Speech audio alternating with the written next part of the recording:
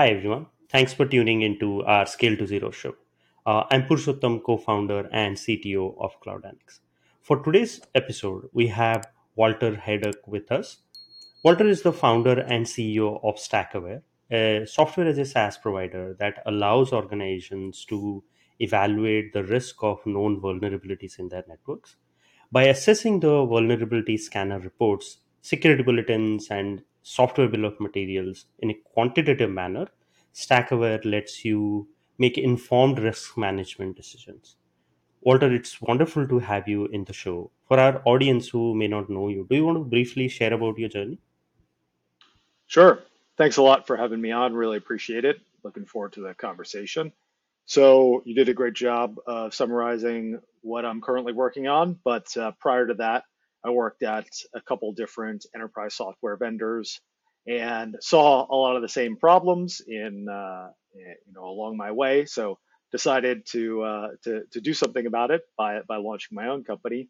And then prior to that, I spent most of my career in government, working both on Capitol Hill and as a military officer in the Marine Corps.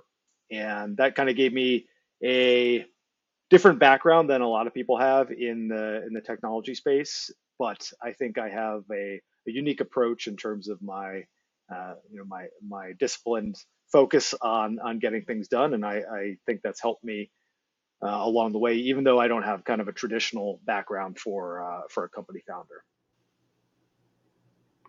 Right, makes sense. Thank you for sharing your journey. So, you write a lot about vulnerability management and its challenges.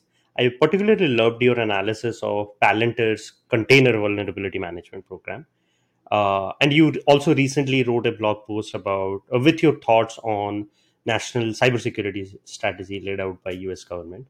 I'd like to unpack some of these areas today, particularly like how to set up management programs, what are the best practices, shortcomings, and how to work with SBOMs and stuff like that. So there's a lot to discuss. So let's get into it. So the way we do the show is we have two sections. The first section focuses on security questions, and the second section, which is the fun one, is more around rapid fire. So let's start with the security questions, right? So when it comes to vulnerabilities, organizations should ideally be able to address all of them if they have a defined sort of practice or process in place, right? Can you help us understand what's an ideal process or practice? Absolutely.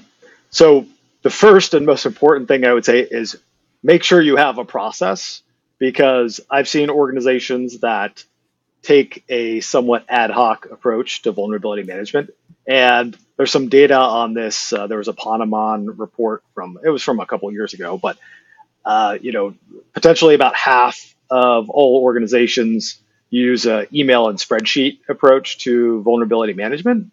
And that can work when you're just starting out, but once you hit any sort of scale, you need a really crisp and clean process in place. And here are some of the things that it should include. So first of all, you should have regular patching and update cadences, because if you can just update a piece of software to remove the vulnerability or to fix it, just do it. I mean, that's the easiest thing to do in a lot of cases. So that should be your response. It gets a little more challenging Mhm. though when you need to make trade-offs with business priorities. So if you need to suffer downtime because you need to update a certain software asset, or if you need to push out a new release of your own product for your customers, that's when it gets challenging. So the key thing that Mhm. organizations should do is have clearly defined thresholds and actions to take ahead of time. Now, I've just seen in my career, organizations large and small will take problems as they appear and address them in a one-off manner.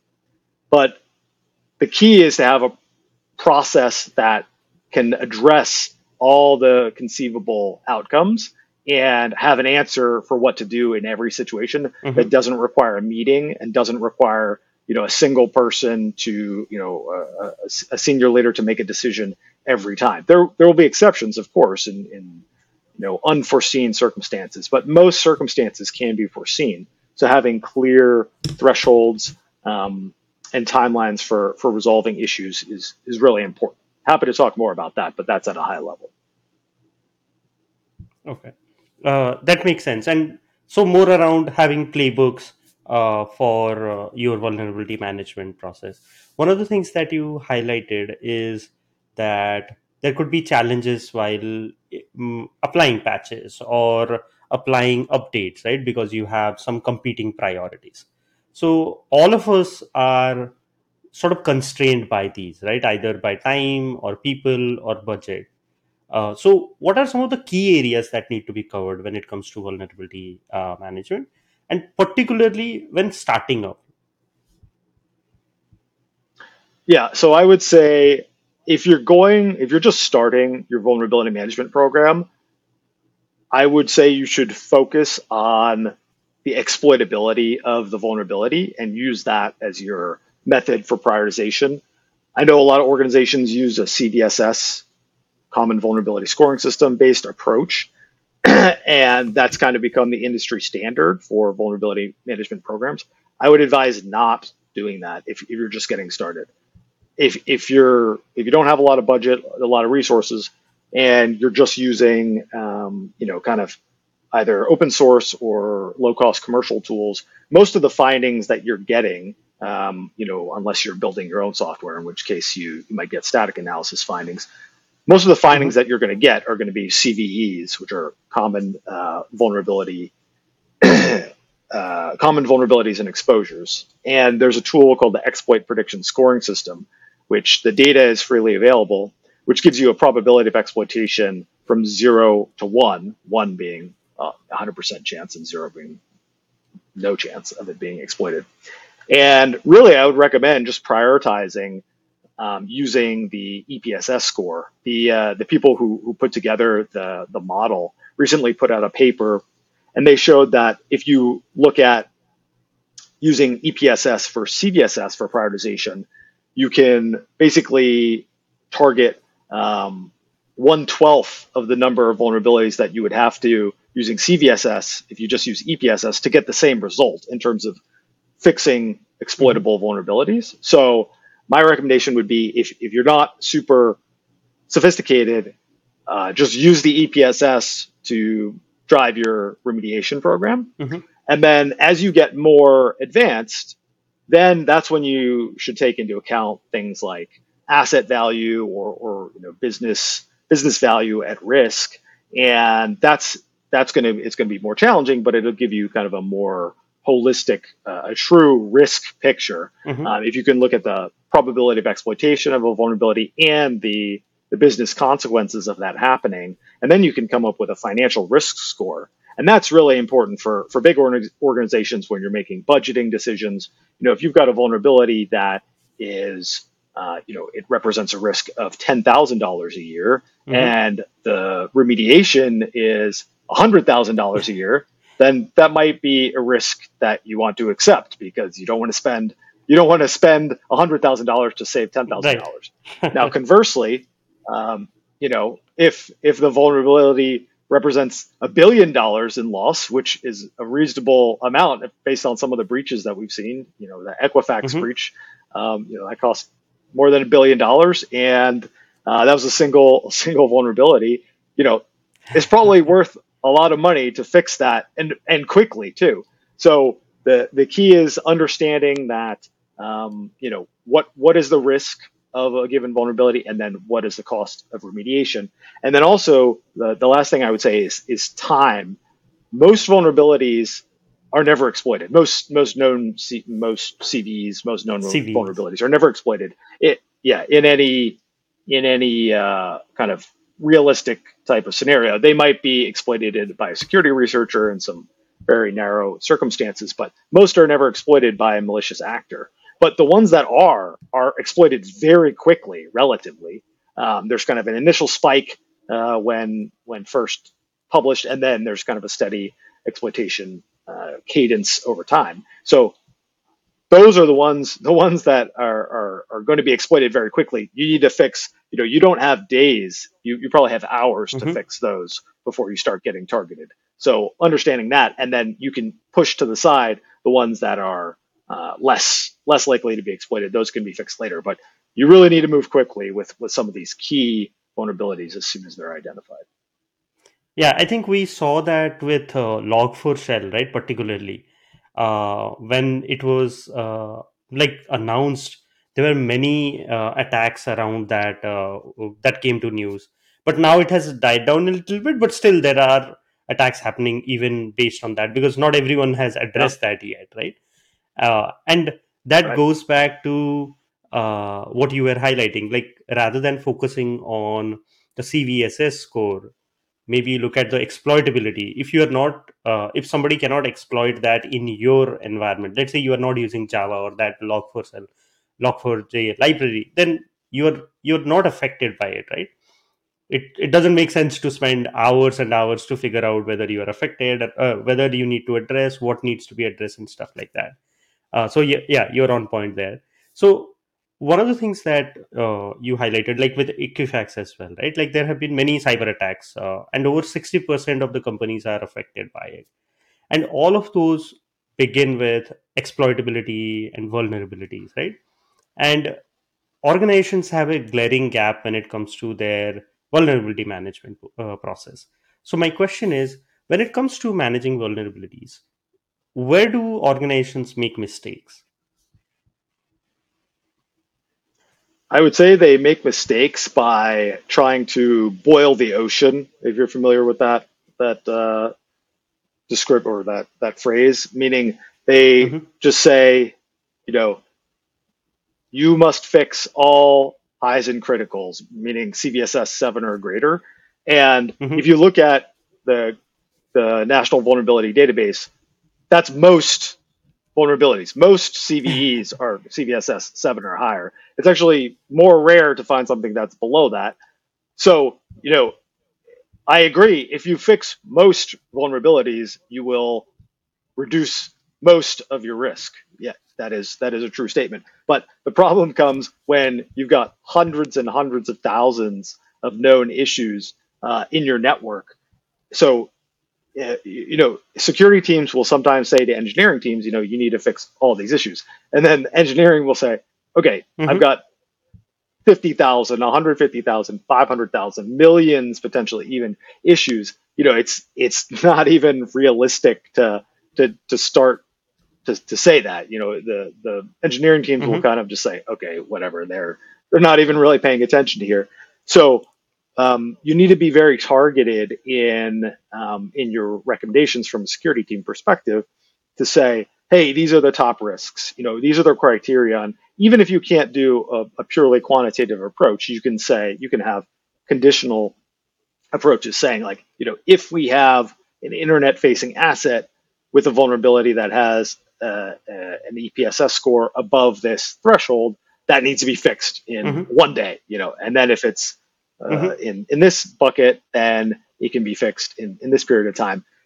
Ultimately, you'd want to get to the point where you can kind of continuously measure your risk exposure. And every organization should have a defined risk appetite for how much risk they're willing to accept. And then if you exceed that level of risk, then that triggers an action to get back down below the that risk appetite and at a given velocity, which would be your risk tolerance. So I would say taking a boil the ocean approach is probably the biggest problem that a lot of organizations have with vulnerability management. And then another one would be not having a consolidated picture of their network or their product. So, for example, if you're running a network, having a full asset inventory is really critical, because you can't fix vulnerabilities if you don't know that they're there, and you can't Hmm. find out that vulnerabilities are there if you don't know what assets you have. So, understanding what you have in operation, what SaaS platforms you're using, those types of things are really important for a vulnerability management program, and then making sure that you've got a way to measure the risk from all those things. So, Hmm. a SaaS platform, it's usually difficult to scan that for vulnerabilities because you don't have access to the underlying software. But understanding, are you using a security ratings tool, or do you have some sort of agreement with the vendor? Are you doing pen tests on the SaaS platform? that type of thing. Having those in place and knowing what your sources of information for risk are, and then what you're going to do with them, that can help you avoid some of those common problems. Okay, that makes a lot of sense. There were many things that you highlighted. I think the one that I like the most is don't just try to address everything because it's called as critical or high in the CVSS, but rather look at the exploitability. Does it apply to you? Maybe it makes more sense to address those rather than looking at everything, trying to address everything. So in this, is it more of a prioritization challenge? Is it more of a cultural challenge, or is it more of a process challenge that you think organizations are facing? Yeah, I would say it's mostly a cultural or process challenge, not so much a technology challenge, because there are, like I mentioned, there are a lot of tools available that can allow you to make good risk decisions. Hmm. But I think it's really a cultural problem. On the security side, the security team will often feel kind of accountable for the security risk, which it's good that they feel on the hook for it. Hmm. But frankly, in my opinion, I think that the business leadership, whether that be product management or business line general manager or a CIO in a big organization or even the CEO, those are the people who should be making the risk decisions. They shouldn't be saying, "Hey, that's not my problem. Security is taking care of it." That's the wrong mindset because business leaders need to incorporate every risk that the organization faces. Whether it's they need to make revenue, they need deal with technological issues, they need to deal with competitors, they need to deal with regulators. So having a holistic picture of all of your of the risk, Hmm. that's something that a business leader needs to do. And where security is just focused, obviously, on security, but they should be the ones who are advising the business leader, and they should be implementing the business leader's decisions. But they shouldn't be owning the risk. They should be the ones, just providing a good picture. They should be illuminating the risk. And so I think organizations that move in that direction, where business leadership is much more involved, Hmm. then the business leaders can say, "Hey, I'm really worried about this happening. I'm not so worried about that happening." And then the security team can say, "Okay, well, if you're really worried about that, then here's what you need to do to fix it, and then here's how much it'll cost." And then the business leader can make an informed decision. So I think the challenge is mainly cultural, and then on a process level, not having a process in place. If you need to ping the CEO every time you detect the CVE, like the CEO is eventually going to say, "Hey, stop! Like, just Hmm. figure it out." So you can't do that. You need to have leadership set high level risk appetite. Approve a program for dealing with things, and then the security and engineering teams need to go ahead and execute. Yeah, I love how you put it that security teams are advising, but ultimately it's the business who is accountable, right? It's we cannot just say that hey, we have security engineers, they will take care of everything. It's not our job, right? It's Right. at the end of the day, it's the whole organization who is responsible for it. Makes a lot of sense. One of the things that you highlighted is that for a proper vulnerability management program, you need to at least understand what assets you have, right? Understanding your asset inventory is key. Nowadays, like we use a lot of open source libraries, and like SBOMs are becoming a key building block in enterprise software, and that is sort of introducing supply chain risk management related issues, right? So why do you think organizations need a software bill of materials in first place? If you can highlight that a little bit.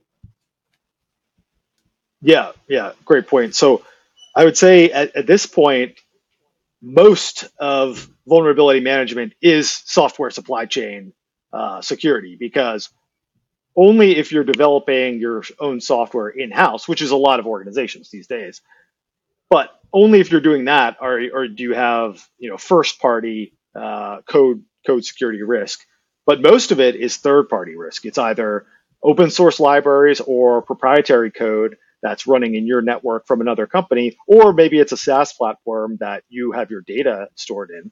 So most security risk, in my assessment, is software supply chain security risk in today's environment. So understanding that in a way that you can make good decisions is really important. And now the way that most organizations deal with this today, I don't think um, is super effective. So most organizations today take kind of a two-tiered approach. If they are talking about open source software, they Hmm. may run software composition analysis on it, see if there are any known vulnerabilities in it. I've even seen some kind of hilarious examples of security teams sending open source project managers security questionnaires, which they don't fill out because there's no, why would they? They're, Yeah, not getting yeah. paid to do it. So there's that. There's kind of that, and then there's the other thing, which is, okay, this is a commercial provider, a proprietary piece of software. I'll make them fill out a questionnaire, maybe get an audit report if they're a SaaS provider, get SOC 2 or ISO 27001, or do security scorecard or BitSight or Hmm. whatever to evaluate them. And it kind of treats the risk as being different based on where it's coming from. Hmm. And I would say it's all the same general type of risk. It's the chance of your data's confidentiality, integrity, or availability being impacted by Hmm. a malicious actor. Now, you may have different tools to impact different parties. So the open source folks, you kind of need to ask nicely for Hmm. them to do something for you, or potentially you could fund open source projects, which I'm an advocate for. And on the commercial side, you'll have contractual obligations, ways that you can enforce things. But coming back to the question about SBOMs, SBOMs allow you to depict that very complex supply chain in a structured way that allows you to talk about it consistently. And whether it's a piece of open source software that you're running in your network, or it's a SaaS provider. Maybe a SaaS provider is running a piece of open source software on top of AWS or Azure.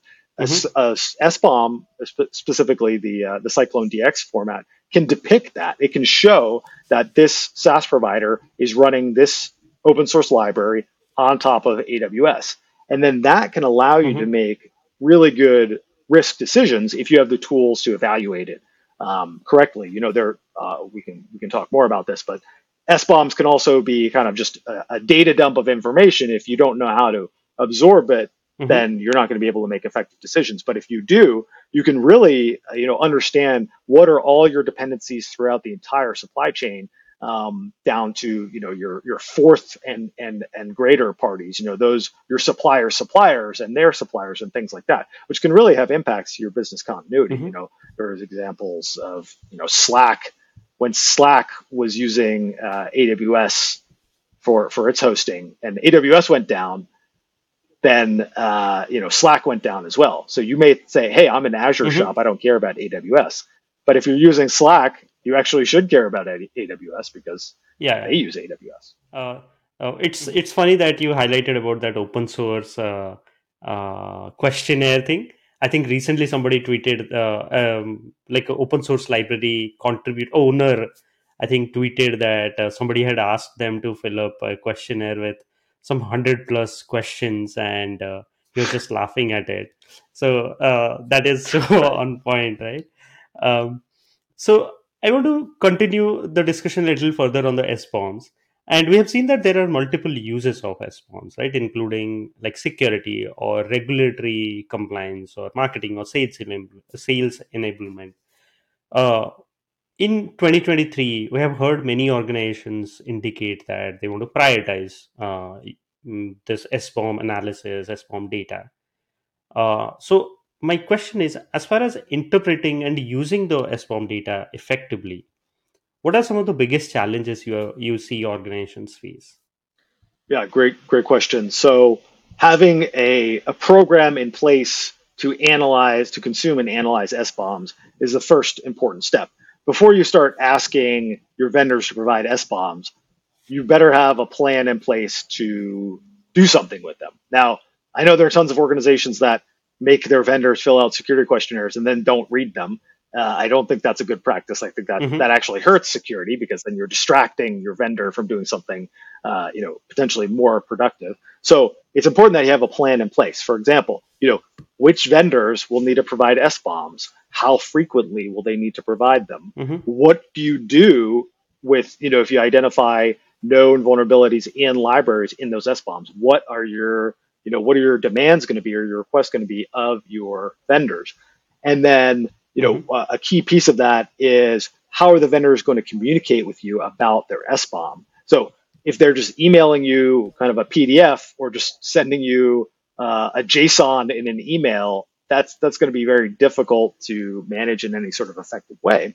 So, Yeah. having a consolidated system for managing your SBOMs is critical, and then also being able to communicate about the vulnerabilities identified in those components, the pieces of the SBOM is important, and that's where VEX, which is the vulnerability exploitability exchange Hmm. format, comes into play. So I mentioned Cyclone DX. Cyclone DX has the capability to include vulnerability disclosures as part of an SBOM or even separately as just an entirely separate document.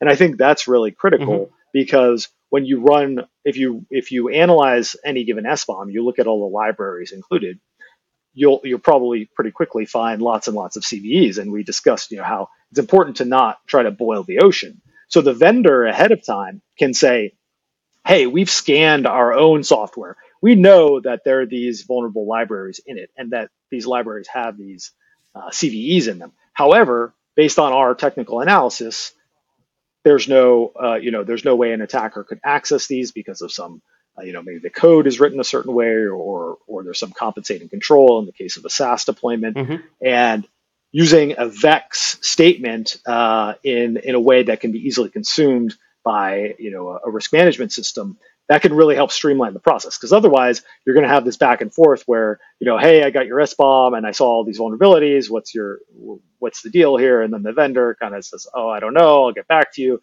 And that wastes a lot of time and it doesn't really help with risk management. So I'd say having a program in place and then having a plan also to either provide or receive VEX statements is really critical to using SBOMs effectively. Yeah, that makes sense because I'm pretty sure all of us must have seen like the vendor questionnaire, and once it is filled out during the procurement process, nobody looks at it, and Right. also the challenges of sort of sending your SBOM analysis data, and then how do the organizations consume it.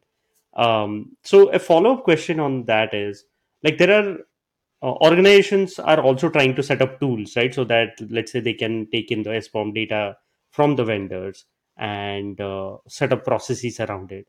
So, what should organizations do if there are limitations in the SBOM tools or the formats to make sure that they are managing these vulnerabilities and software components properly? Yep, great point. So something that I have kind of proposed, or a term I've coined, is called a synthetic SBOM, which is basically if a vendor they don't have the technical capacity to provide you with an SBOM, or it's incomplete, or you just want to do your own analysis or your own diligence, you can create an SBOM for a piece of software that you're using, even if the vendor didn't give it to you. Now, obviously, it's not kind of the official version, but if, say, I know I've got this piece of, the SaaS tool that I know it Hmm. runs on top of this AWS service, I Hmm. can create my own SBOM, saying, okay, I've got this piece of software, it's running on top of this cloud platform.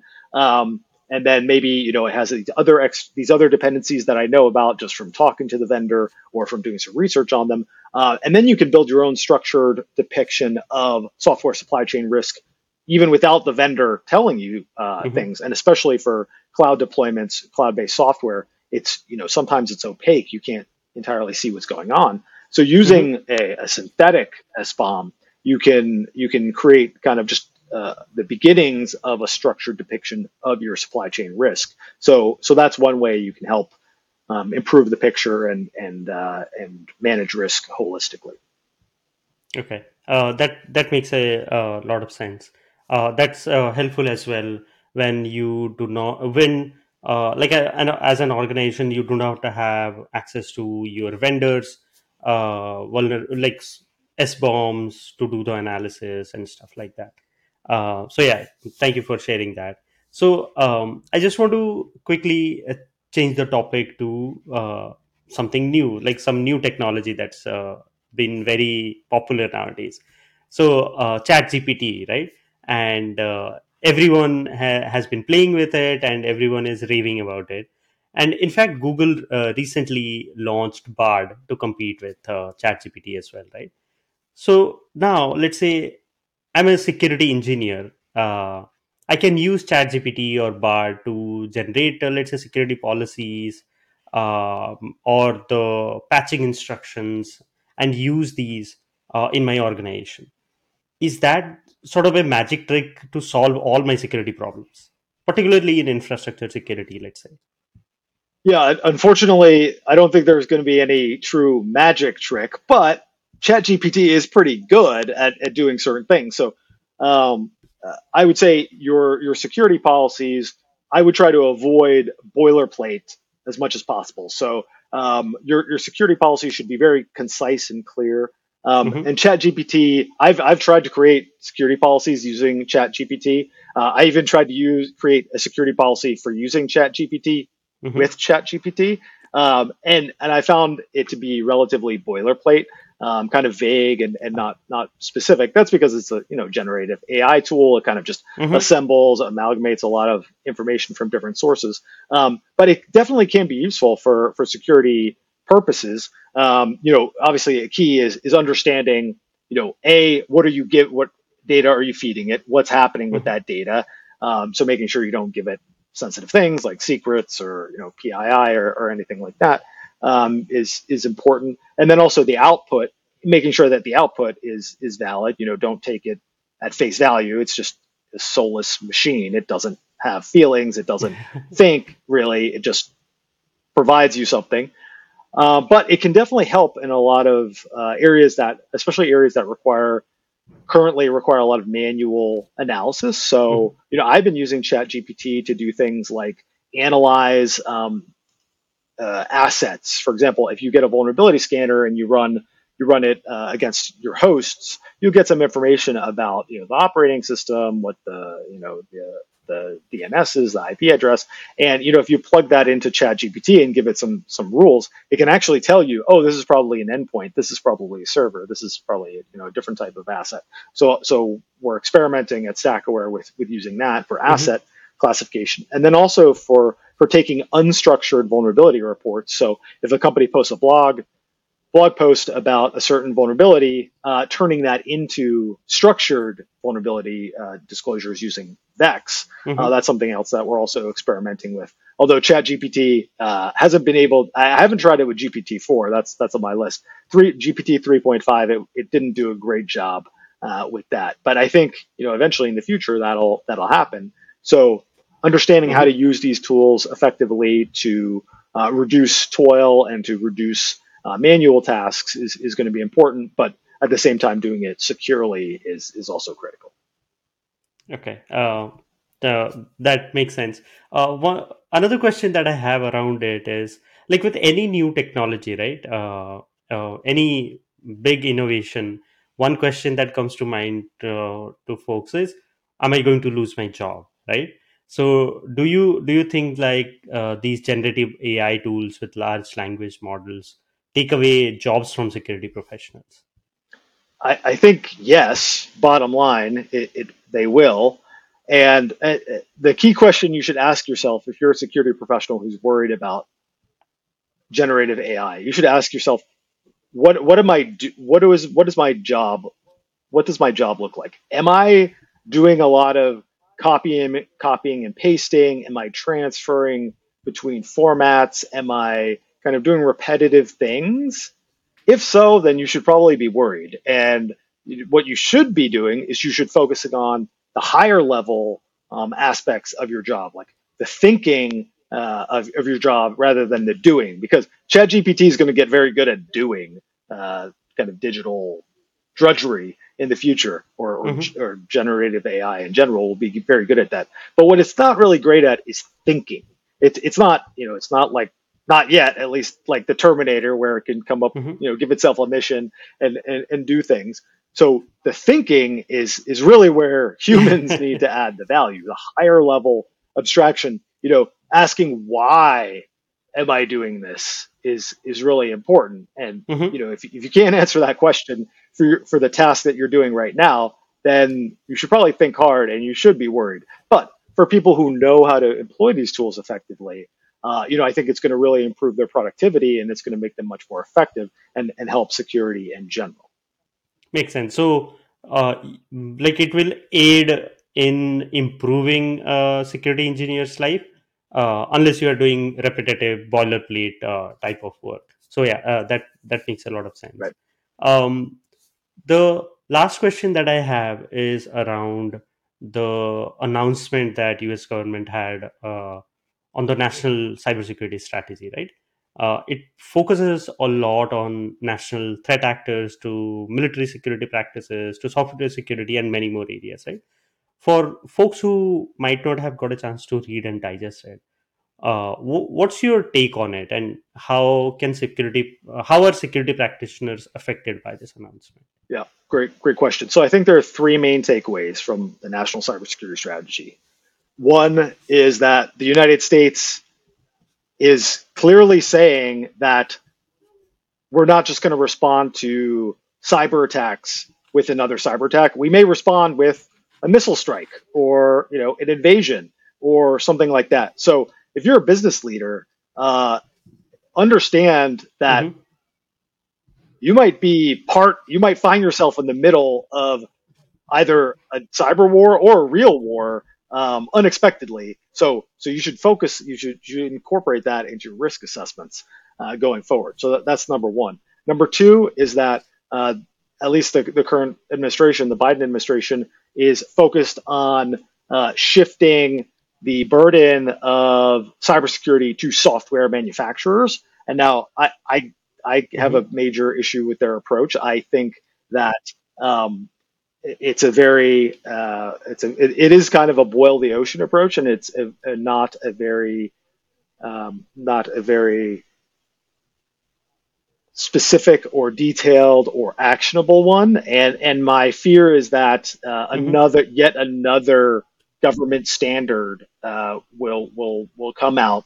And technology companies and companies in general already have tons of regulations that they need to comply with. And having competing sets of Mm-hmm. regulations is very difficult, especially for smaller companies. I think that this proposed kind of shifting the burden to the software makers, it's really kind of just crowning the incumbents, whether it be the big tech companies, Mm-hmm. crowning them as kind of the dominant players, because they have all these teams of people who can sort through all these regulations, and focus on complying with them. And then also, sometimes these compliance frameworks, they're not even helpful to security. I give an example: the FedRAMP standard, the Federal Risk Assessment and Management Mm-hmm. Program, which is required for all companies that are selling SaaS or cloud services to the government. It basically Right. penalizes you if you find too many vulnerabilities in your software. But the thing is, if I'm a customer, I want my vendor looking for vulnerabilities. I want them to find as many vulnerabilities as possible before an attacker does. It's not finding the vulnerability that hurts you; it's the vulnerability being exploited, and you can't prevent it from being exploited if you don't find it. Mm-hmm. So that's number two. I would push back strongly on the Biden administration's plans there. I don't think it's well thought out. I think they're just trying to approach the problem simplistically. There's not a lot of nuance there, and I provided some very concise examples of that in some of my blog posts, which I think you'll link to in the show notes. So that's number two. Number three is, I think, a national cyber insurance backstop is coming.